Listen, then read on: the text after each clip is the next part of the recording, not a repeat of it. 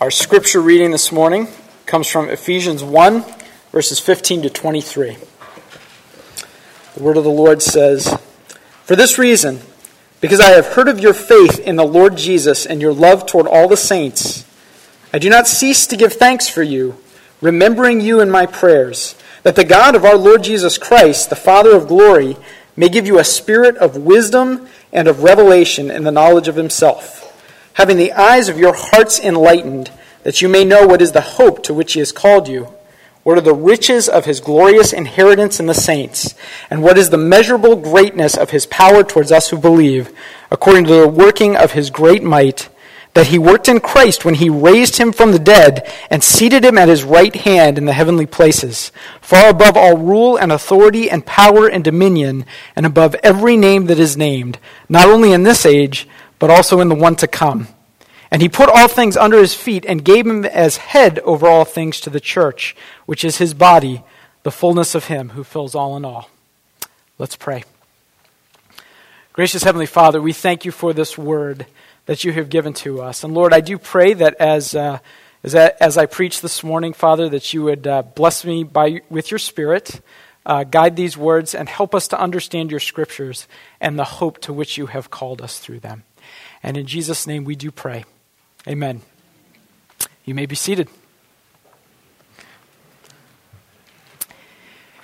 On a Halloween night in 1938, the radio program The Mercury Theater aired a dramatic enactment of H.G. Wells' story, The War of the Worlds, which pictures an alien invasion. And if you had tuned in that night, before the broadcast started, there was a brief disclaimer at the beginning that said what follows is actually an enactment. But many people, as you might imagine, tuned their radios in after the fact. And what they heard when they started listening was news bulletins about alien ships coming into New York City and other places and aliens attacking the world. Well, it's unclear exactly how much panic actually ensued, but it was true that some people started to panic, thinking that this was really going on, that aliens were truly invading. You know who wasn't panicking? All those people who heard the news bulletin at the beginning.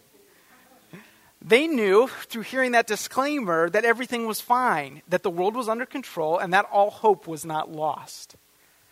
You know, it matters what we know. As Christians, this is true for us at all times. Sometimes we miss the disclaimer at the beginning of the program, and we can look at the world and it looks chaotic, and it looks like things are out of control. And it may cause us even to lose hope. But the disclaimer that tells us how to interpret the world as it really is the Scriptures, is God's word to us. The Bible shows us the world as it actually is. It shows us that God is in control of all things, and even when we don't fully understand all the circumstances we experience, we can still hope and be people that live with hope. A person who believes in Jesus has more reason to hope than anyone. And this is what Paul is telling the Ephesians here. That's why he says in verse 15, "For this reason, because I have heard of your faith in the Lord Jesus and your love towards all the saints, I do not cease to give thanks for you, remembering you in my prayers, that the God of our Lord Jesus Christ, the Father of glory, may give you a spirit of wisdom and of revelation in the knowledge of him, having the eyes of your hearts enlightened, that you may know what is the hope to which he has called you." Paul's prayer is that they'd receive a spirit of wisdom and of revelation in the knowledge of God, which will help them to know the hope to which he has called them.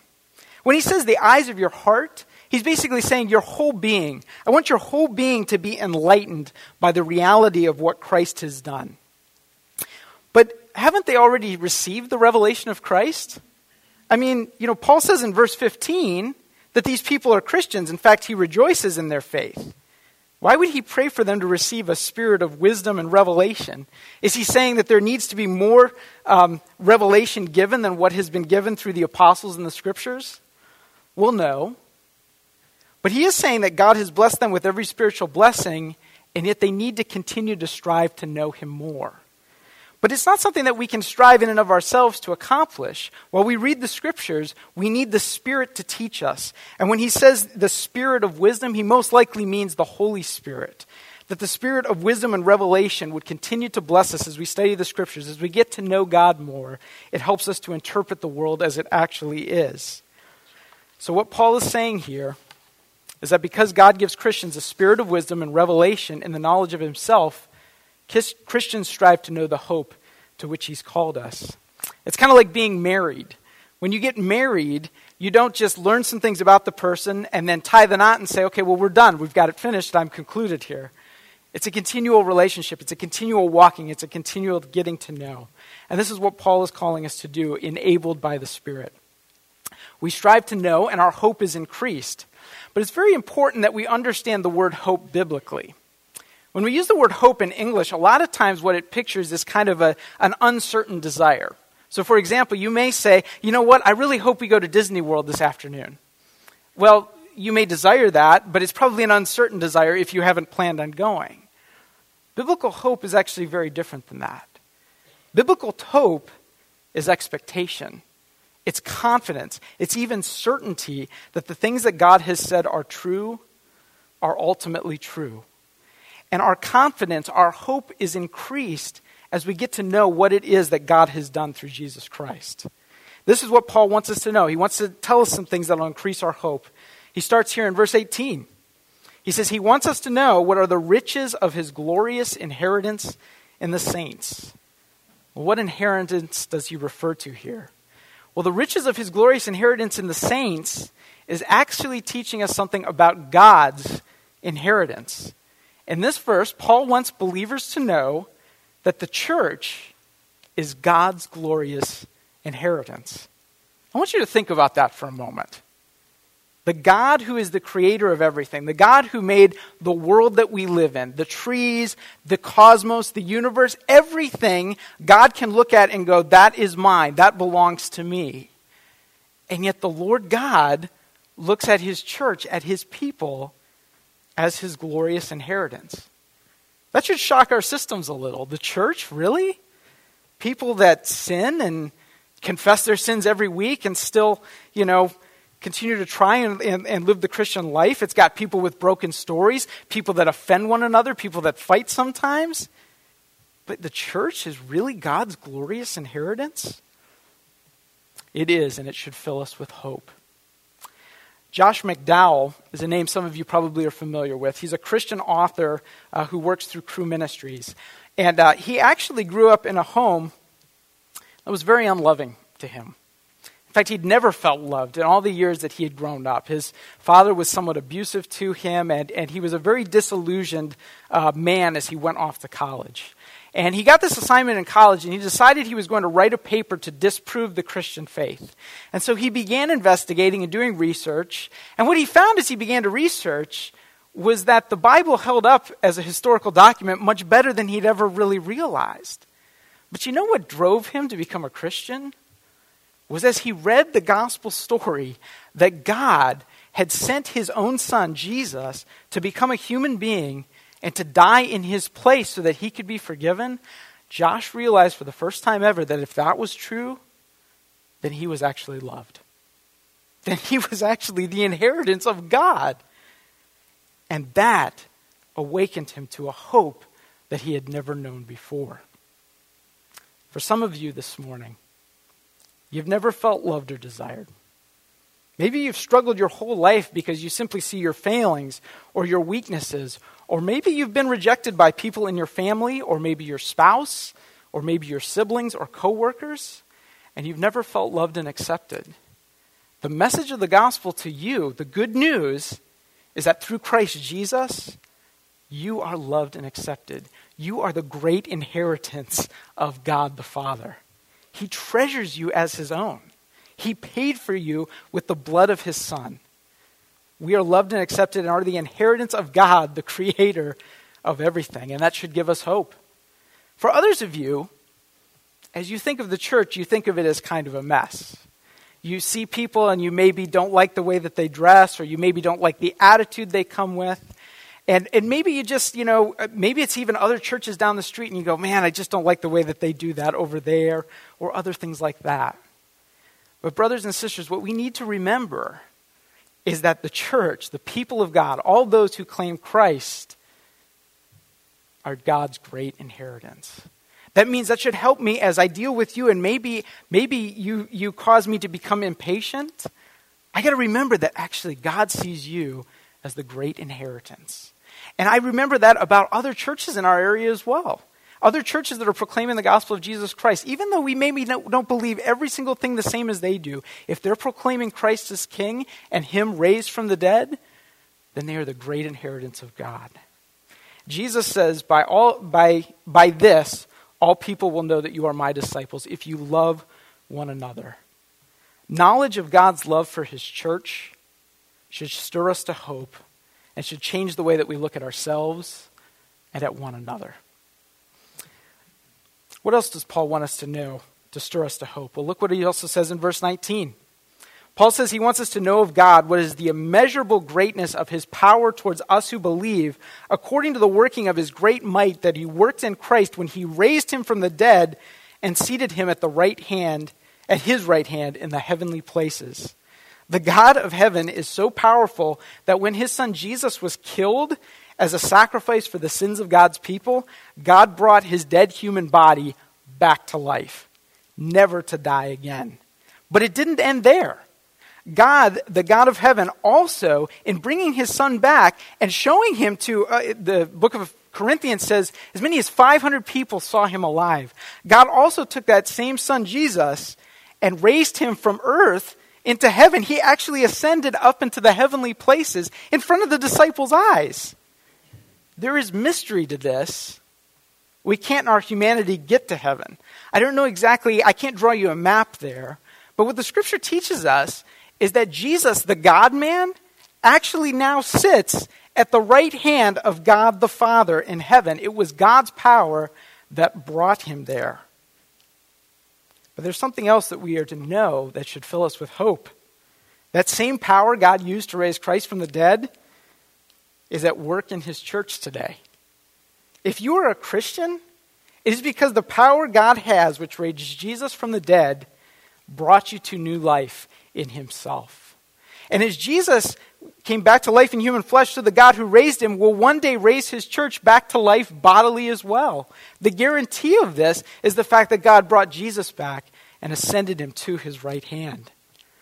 When you think about it, the unconquerable enemy of humanity is death.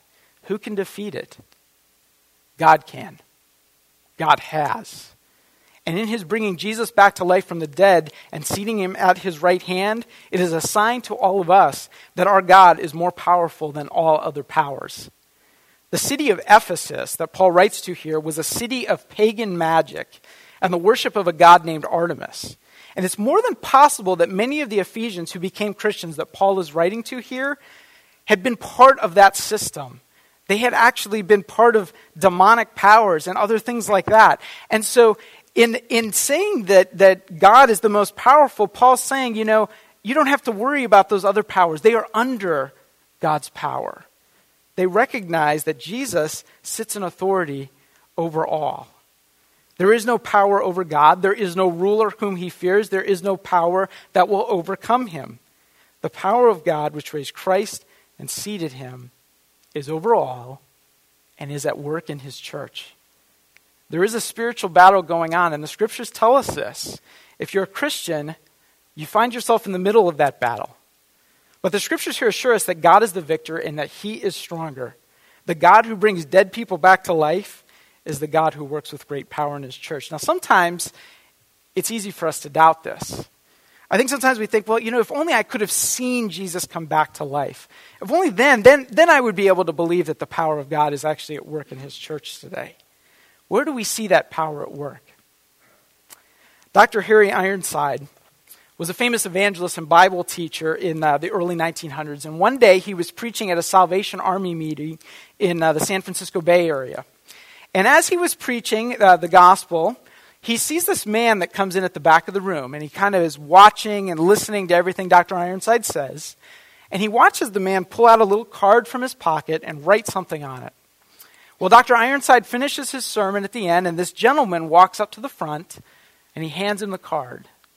Dr. Ironside takes it, and he looks at the card, and on the card it says, "Sir, I would challenge you to debate with me agnosticism versus Christianity next Sunday afternoon at 4 o'clock. Dr. Ironside looked at that card, and then he announced to everybody, he said, friends, I've just been challenged by this gentleman here to debate with him agnosticism versus Christianity at 4 o'clock next Sunday afternoon. And you know what? I think I'm going to take this challenge on 2 conditions. And the conditions are these. I want this gentleman here to bring with him one man who was down and out, whose sin had wrecked his life. It doesn't matter what the sin was, but something that made him an outcast of society. Maybe he was a drunkard. Maybe he was a criminal. Maybe he was a victim of his sensual appetite. But a man whose life was under the power of something that had destroyed him, of evil habits, who through hearing this transforming power of agnosticism was freed from it. And he says, I want him to bring one man and I want him to bring one woman who maybe, in hearing the denunciation of the Bible and the message of the gospel, found newfound hope in agnosticism that brought her out of a poor, wrecked, or characterless life. And he says that if he can bring 2, I'll bring 100. I will bring 100 people whose lives were broken, who maybe struggled with alcoholism or who struggled with, broken marriages or broken families, whose lives were transformed by the power of Jesus Christ at work. After hearing that, the gentleman kind of smiled wryly and he walked out of the building. Brothers and sisters, that is the power of God at work in his church. We have to remember these things. We have to remember that actually we were dead in our sins. We were as good as dead.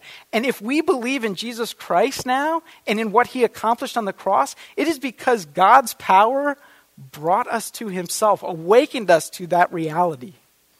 Maybe there's a loved one in your own family that rejects the Christian faith. Maybe so much that you've written them off. In your mind, there's no possible way they could ever believe the gospel. They're dead to it. This is the God who raises the dead, who brings the dead back to life. We must pray and believe in hope that the Lord, if he desires, can bring that family member to himself. For others of you, as you struggle to believe God's power is at work, I challenge you to look back at your life and the times where you've seen God clearly at work.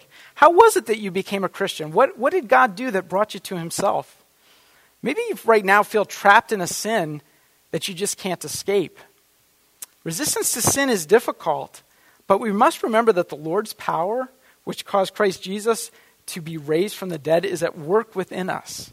No temptation, the Bible says, has overcome us, which is not common to man. And the Lord is gracious. He always provides a way out. And in these things, as we wrestle, we have to know this truth, that the Lord is more powerful than all sin and all temptation that comes our way. It doesn't mean that it's going to be an easy battle, but we do know that the Lord is victorious. There is hope in the gospel. He does enable us to say no to sin. If you don't believe that Jesus was raised from the dead today, and you don't believe in the power of God at work in the church, I challenge you to get to know somebody who does. Ask them stories about their life. Ask them how it is that they experienced the gospel of Jesus Christ. How is it they came to believe these things? And actually, we need one another. As we tell our stories to each other, we begin to remember the reality of the gospel and see God at work in our midst. And it encourages us to hope.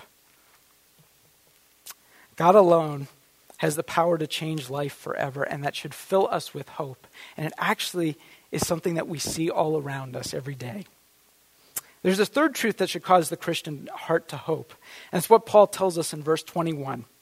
There he says that Christ is seated at God's right hand in the heavenly places, far above all rule and authority and power and dominion, and above every name that is named, not only in this age, but also in the one to come. He's saying that when it comes to authority, the buck stops with Jesus. Jesus is head over all authorities.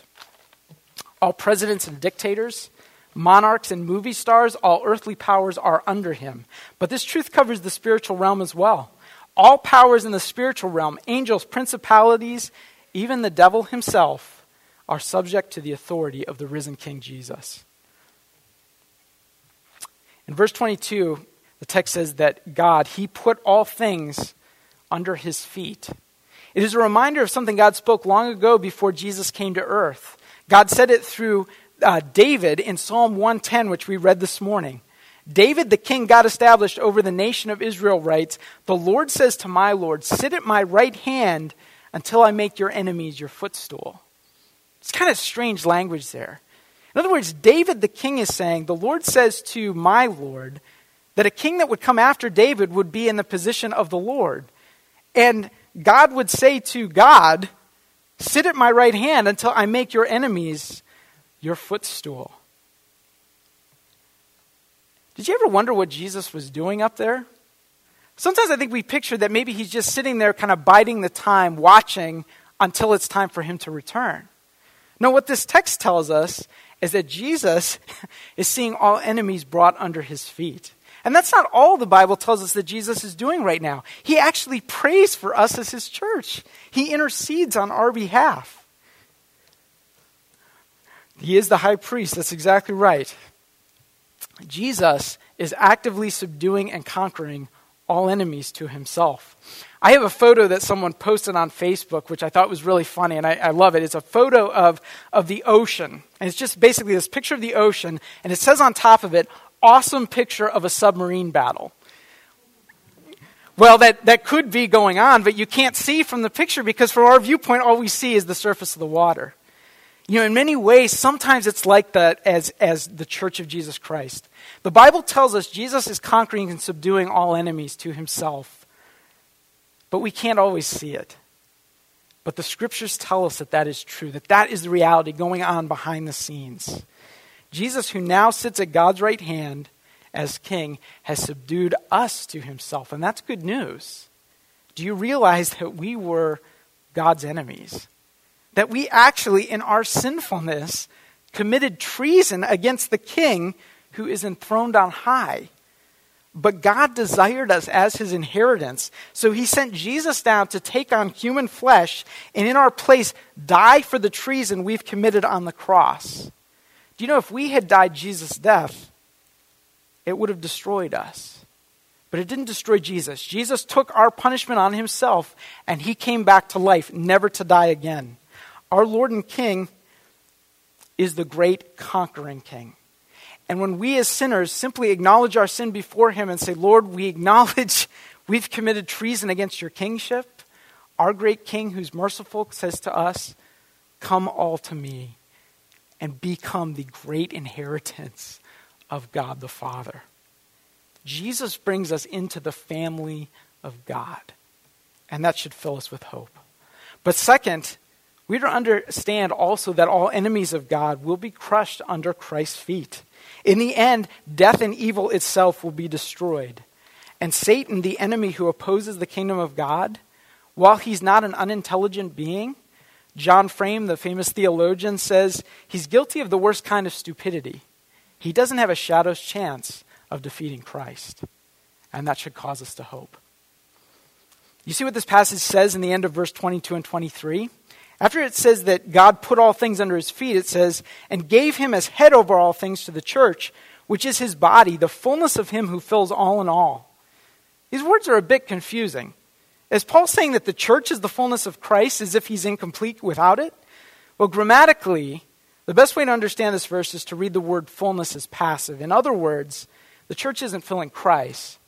Christ has filled it. The King is present with us, and he reigns over the entire church. But that's not where his reign ends. You see what Paul also says when he says he fills all in all? It means that Christ's reign extends to the whole of creation. The human race, the angelic realm, all find themselves in subjection to his rule. His presence and power are inescapable, and his love, power, leadership, and grace are extended to the church he fills for her benefit. I want you to think about this. What the text is teaching is that Christ's leadership always benefits his people, the church. Do you know of any leader like that? Any leader whose every decision benefits the people that they represent? Even when we don't understand exactly what Jesus is doing, what this text is teaching us is that God's power at work and Jesus' leadership is benefiting us as his people. And we can be confident of that because he also, his dominion and reign fill all in all. He's in control of everything. And he leads his church for our benefit. Andrea, my wife, has an uncle and aunt, Bill and Jeannie. And Bill is a veterinarian, and they rescue animals that are in danger many times.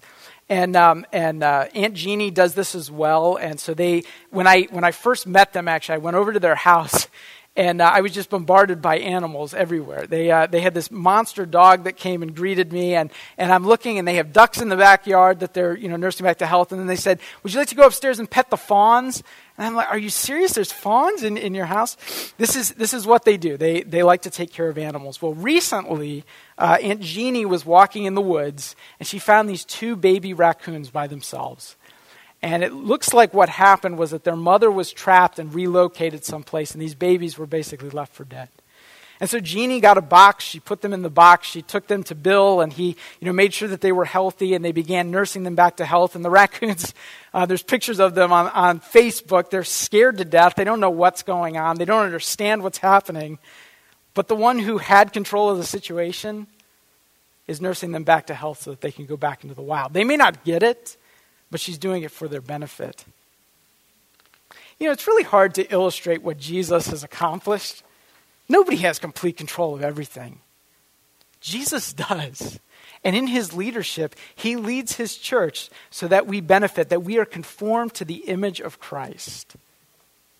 Some of you are actually kind of disturbed by the fact that she would rescue raccoons. I mean, they're kind of vicious creatures. They don't make good house pets. Who would want them? Do you not hear the gospel in that? We were God's enemies, rebelling against him and without hope in the world. And God so loved us and desired us as his inheritance that he redeemed a hostile people, making us children. And he's given us a future and a hope through his son, Jesus Christ. The king is reigning for the benefit of his church. The king is powerful and uses that power within his church. The church is made up of sinful people whose status has changed to being a glorious inheritance to the God who made the world.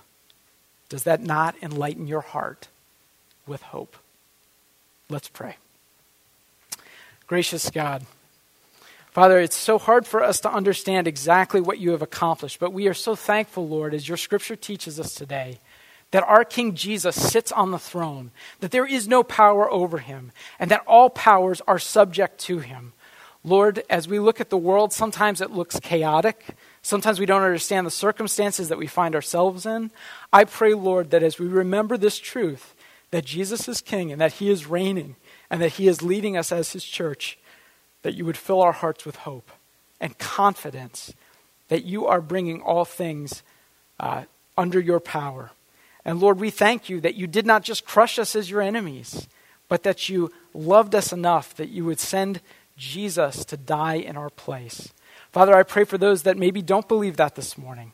I pray, Lord, that the gospel would ring out, that they would see the fact that through Jesus, they can be loved as a great inheritance of God the Father. Lord, enlighten our minds by your Spirit. Guide us as we walk with you this week. And in the name of Jesus we pray. Amen.